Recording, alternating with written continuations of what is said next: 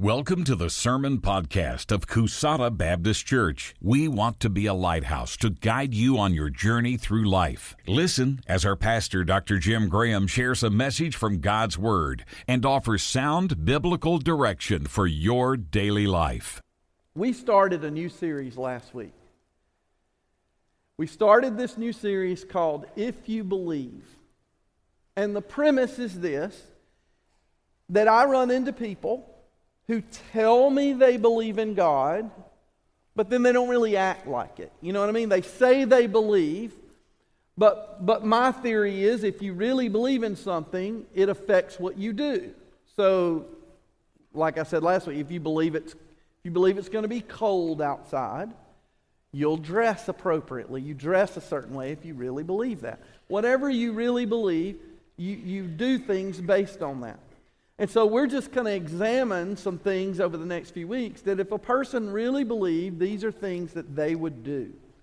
And we're going to use stories from the book of 2 Kings about a couple of well-known prophets, Elijah and Elisha. Now, it's easy to get them confused sometimes, but we're going to tell some stories about those guys. And I want to tell you a story today and set the stage for what we're going to talk about with If You Believe. Okay? Last week, we talked about that if you believe, and this plays a big part in today's story, if you really believe that there's a God who loves you, cares about you, wants to walk with you through life, then if you need answers, if you have a situation, you would absolutely go to God with that question. You wouldn't just run to other places. You wouldn't just Google it. You wouldn't just ask your buddies. You would go to God. If you really believe that there's a God, you would go to God and you'd go to Him early and often, right? That was the premise last week. All right, so here's what happens in our story this week. It involves some kings. There was a king of Israel. His name was Joram. And this king was not following the Lord. His parents didn't follow the Lord. He didn't follow the Lord. He didn't care anything about the Lord, okay? Didn't follow God. But he gets in a bind. He has a thing, right? And his thing is this. There's another king of Moab who's supposed to be paying him taxes. The way things worked in those days is this. If you were a weaker country, you would find a stronger country, or they would find you, and basically you had to pay for protection. Basically they would say, we're going to come attack you unless you pay us. But if you pay us, not only will we not attack you, we will protect you from getting attacked from anybody else. So just pay us. And they would pay them. If they didn't like the arrangement, they would try to find some other country that was bigger and badder, and maybe they'd start paying them. That's the way it worked. So Moab was paying Israel for protection. Well, they saw a transition in their government. They saw a weakness, and they decided, I think this is a time to test our relationship. We're going to stop paying. So they stopped paying. So Joram goes, I can't let this happen. Can't let this happen. We're going to go attack them. But I want to make sure I've got enough, to really get their attention. So he went to two other neighboring kings that he had relationships with, and he said, would you go with me into battle? So he asked the king of Judah, a guy named Jehoshaphat. That's a good one to name your kids. And the king of Edom. So he gets there's three kings together. They're going to go fight this one king, and they agree to do it. Now, Jehoshaphat, the king of Judah, was a godly man. He was a type of guy who went to God when he had a thing, talked with God, trusted in God. Okay? So these three kings gather up, and this is Joram's thing, and he makes a battle plan. Well, he does a lousy job. Lousy job. They decide, since the king of Edom's with them, that they would travel through the desert of Edom, and that would be their avenue of attack on Moab. But they didn't bring enough supplies. So lo and behold, they find themselves in the middle of the desert, and they run out of water. Now, these are guys that are about to go into battle, and now they have no water, and now they're beginning to panic, and they go, God's brought us out here in the desert to die. Now, isn't it funny that sometimes we don't talk to God, we don't ask Him the plan, we're just doing our own plan, and then when things get bad, we turn around and say, God's just after me. He's just trying to get me. Well, God didn't have anything to do with their plan up to this point. Nothing to do with it. So they're in a situation. Now, what does a godly person do when they're in a situation? Well, they go to God. So Jehoshaphat goes to Joram and the king of Edom, and he says, hey, I think we should inquire of God. I think we should go talk to God about the situation we're in and figure out what we're supposed to do. Is there a prophet of God that we can talk to? And they said, yeah, Elisha's around. Let's go talk to Elisha.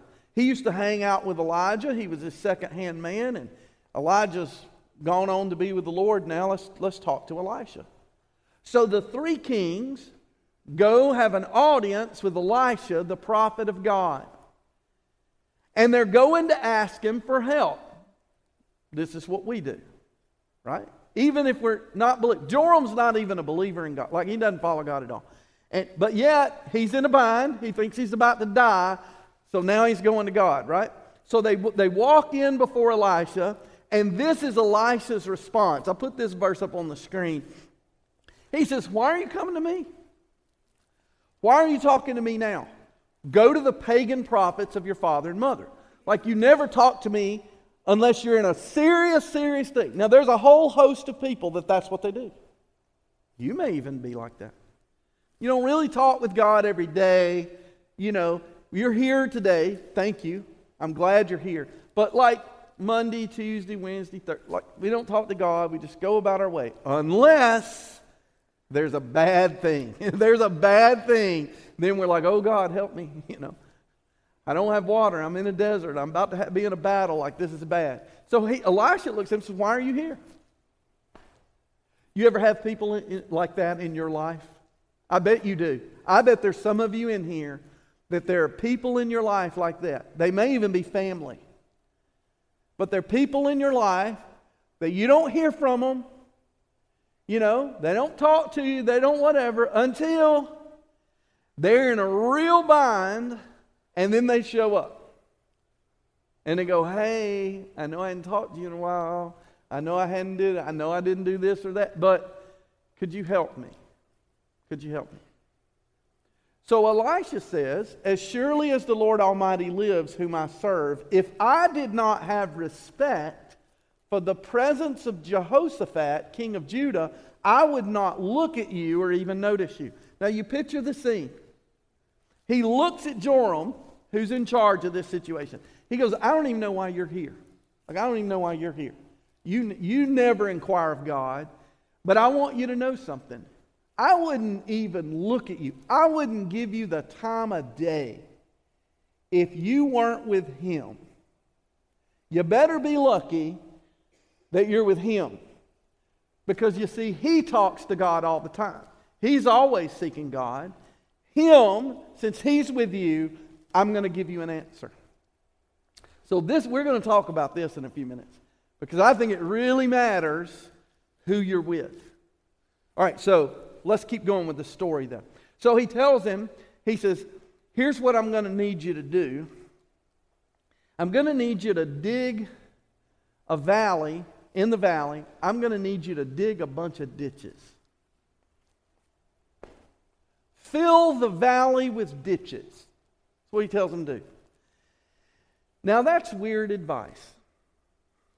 Isn't that weird advice? We don't have any water. All right? It's hot. And you want us to dig ditches. Shouldn't we sit in the shade? See, a lot of times when we pray to God and we're in a situation, this is the kind of answer we like, is the kind where we think God will say, thank you for coming to me.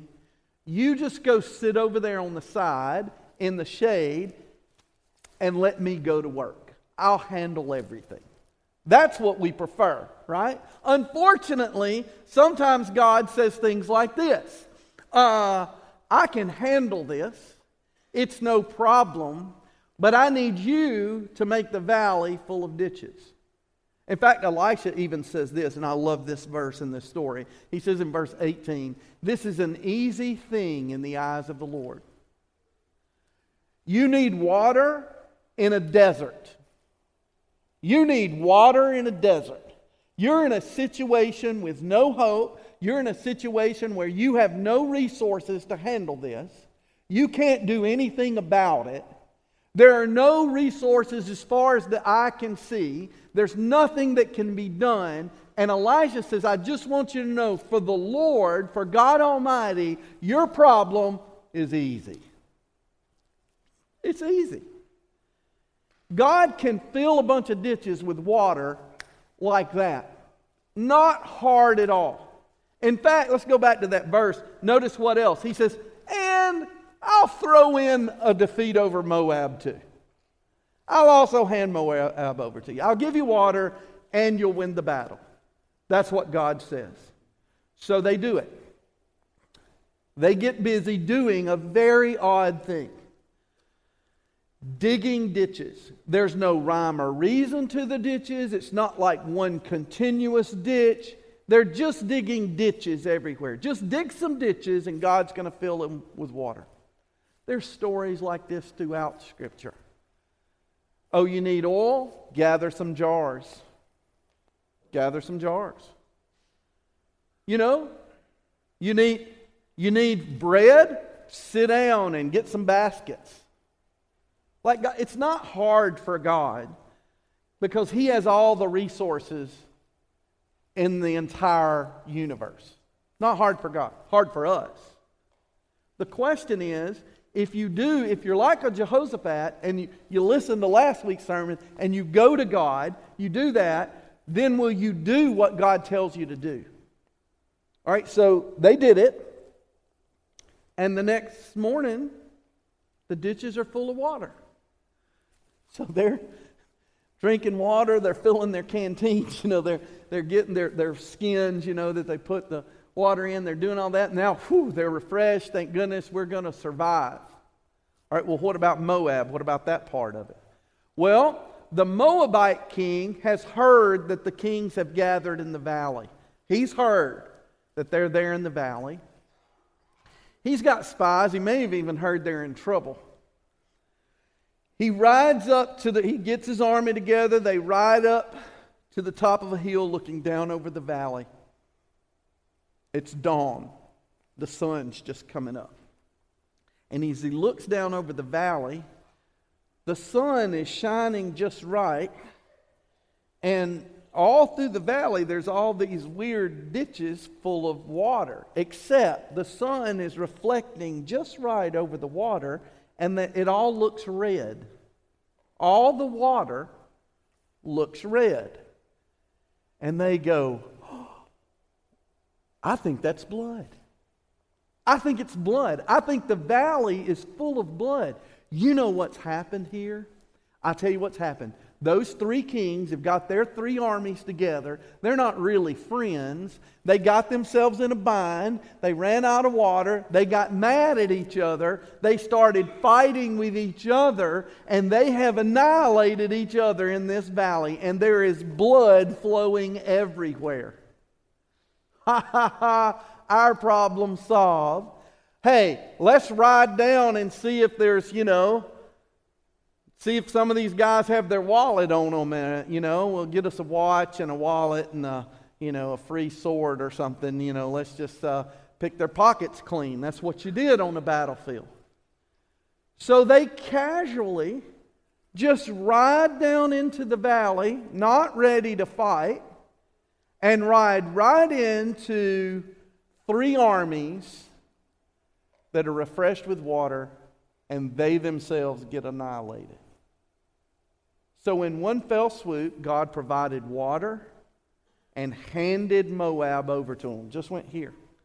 Because that's the kind of thing that God can do.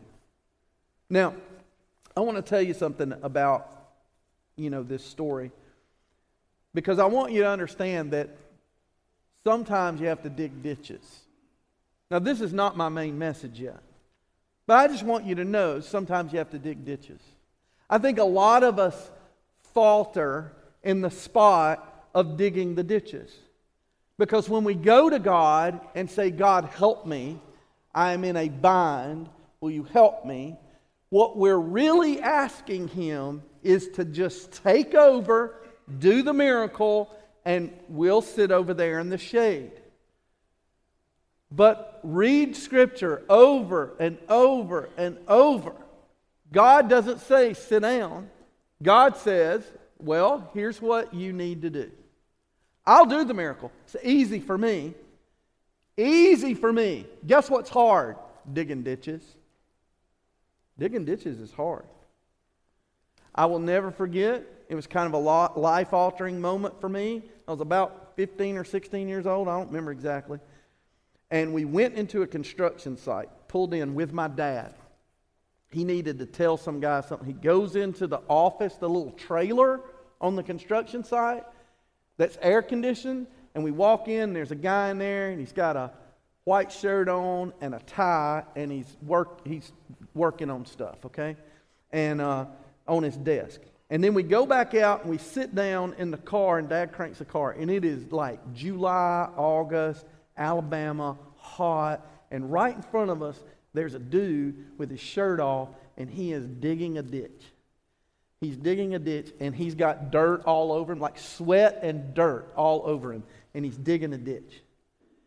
And he said to me, son, is that man in that trailer better than that man? Is he a better man? I said, no, sir. He said, absolutely not. He's not a better man at all. He says, you want to know what the difference is between the guy in there and that guy right there? I said, no. He said, that guy in there went to college. I said, I'm going to college. Like, I don't want to dig ditches like that. Like, I'm looking at two jobs, and I know of these two jobs, I know which one I want, Digging ditches is hard. And some of us never see the miracle of God. Never see God do the thing that's easy because you won't do the thing that's hard. You won't do the thing that's hard. That God says, yeah, I'll take care of it. Will you just do this? Make the valley full of ditches, and I can fill the ditches with water. You grab your stuff and get ready and go, and I'll show you the way, and I'll provide that thing. But you got to do the hard part. You know what the hard part really is? It's digging the ditches is really not the hard part. The hard part is believing. The hard part is trusting. Because I want to tell you something. If you dig the ditches and He doesn't fill them with water, you just did the worst thing you could do. If you don't have water and you spend all your energy and sweat digging a ditch, you just did a foolish thing. See, in life, there's a fine line between what's foolish and what's wise. And you know how to know the difference? It's when you're going to God and you're doing what God tells you to do. Because the world will tell you that digging those ditches is dumb. But God says, I'll take care of this problem. I'll handle the water and Moab if you'll just dig the ditches. But that's not the main thing I wanted to talk to you about today. What I really wanted to talk to you is I want to go back in the story to the point where these three kings come before God. Let me ask you, have you ever gone to God with your problem and you know who you are and you know what you've done and maybe even you have been faltering and you haven't been walking with God and you haven't been talking with God, and guess what? The problem comes along and now you realize you should have been talking to God all along, but you haven't been, and now you need Him. And you go to Him. And you go to Him and you're already thinking, He's not going to listen to me. He's going to look at me and say, You put yourself there, you deal with it. Right? That's what we think He's going to say to us. Sometimes we don't even want to go to God because we think we deserve what we're getting, right? That's who we are. And I want to tell you, it's just in those cases when we feel like God won't even listen to us that it's very important. Who are you with? Who are you with? Who are your people? Who are you surrounding yourself with? Because you might think the most important part of this story is that they dug the ditches and God saved them. But they wouldn't even known to dug the ditches if God hadn't told them. And God only told them because Jehoshaphat was in the room. I don't know about you, but I want to make sure in my life that Jehoshaphat's in the room with me. I want to make sure that friend is with me. I also want to flip this. I really want to be that friend for other people. So I want to talk to you about who you're hanging out with. I want to talk to you about who's in your circle. You've heard me say some things before like, show me your friends and I'll show you your future. I've said that many times. Show me your friends and I'll show you your future. You can just predict it. Whatever group of people that you're surrounding yourself with, you tend to gravitate towards their mindset, their thought process, what they're interested in, and you tend to go with them.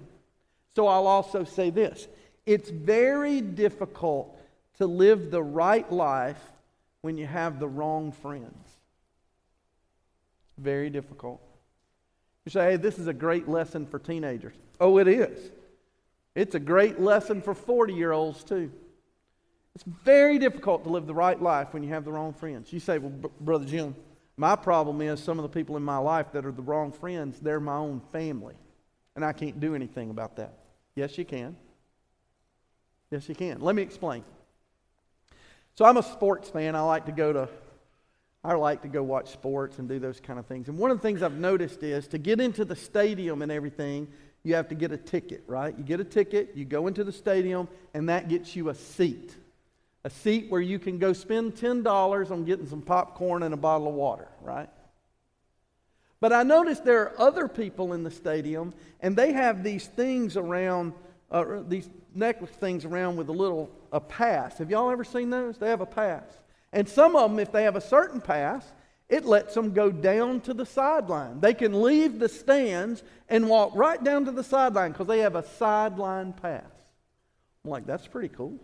They have greater access than some of the others. Then I've seen some people, and they have what's called an all-access pass. They can go anywhere. They can go all kinds of places. There are places in that stadium where they're giving free food away. Did you know that? You know? Pretty cool, right? They can go anywhere. They can talk to him. They have all access, you know? They could walk up and, no, they probably can't tap Nick Saban on the shoulder, but but they have all access. So here's what I've learned in my life.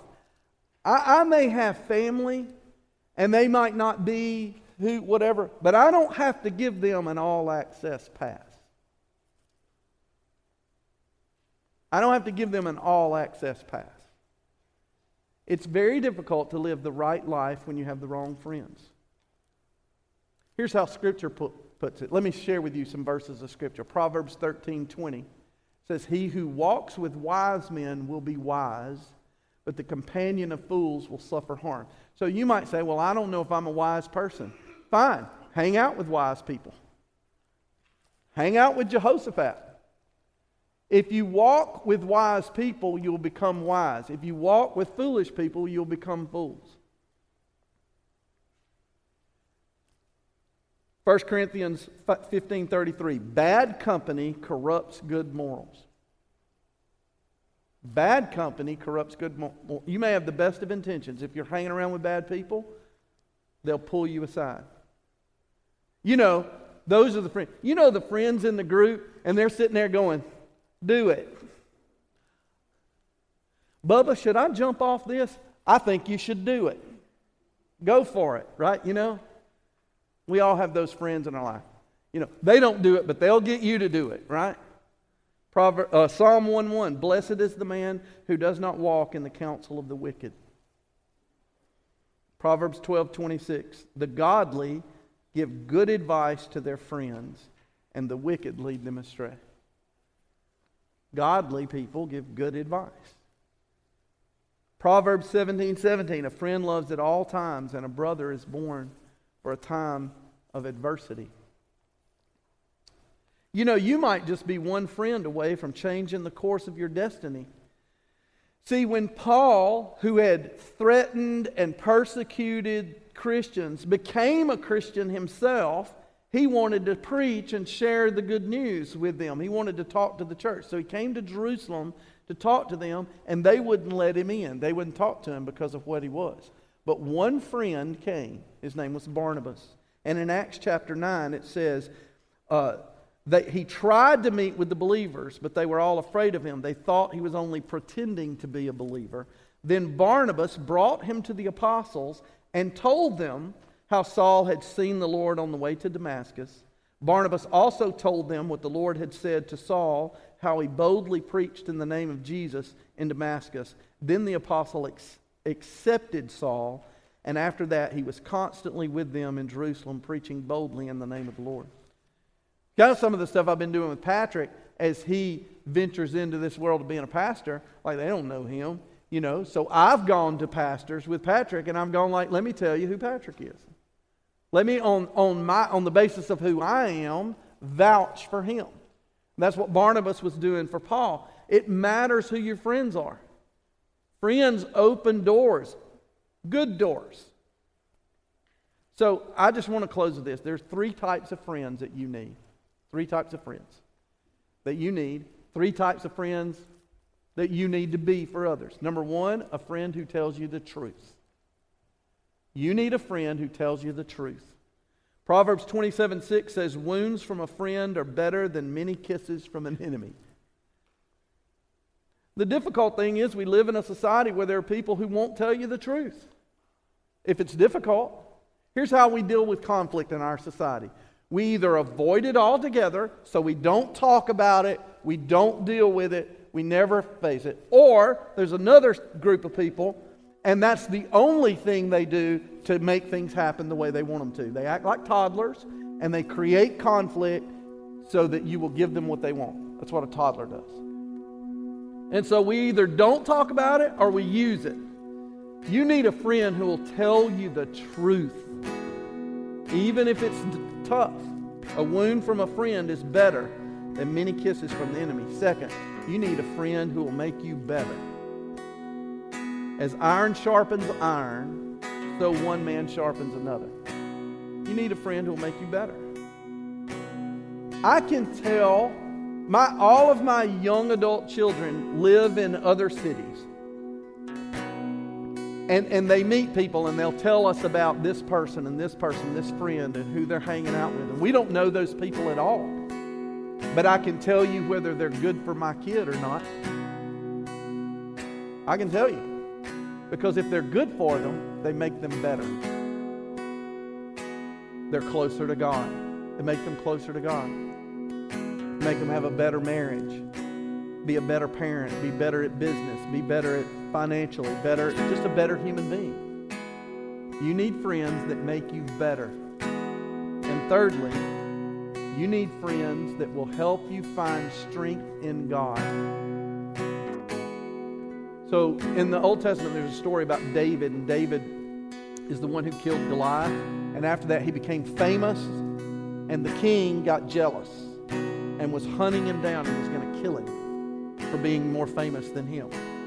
And he was coming to take his life.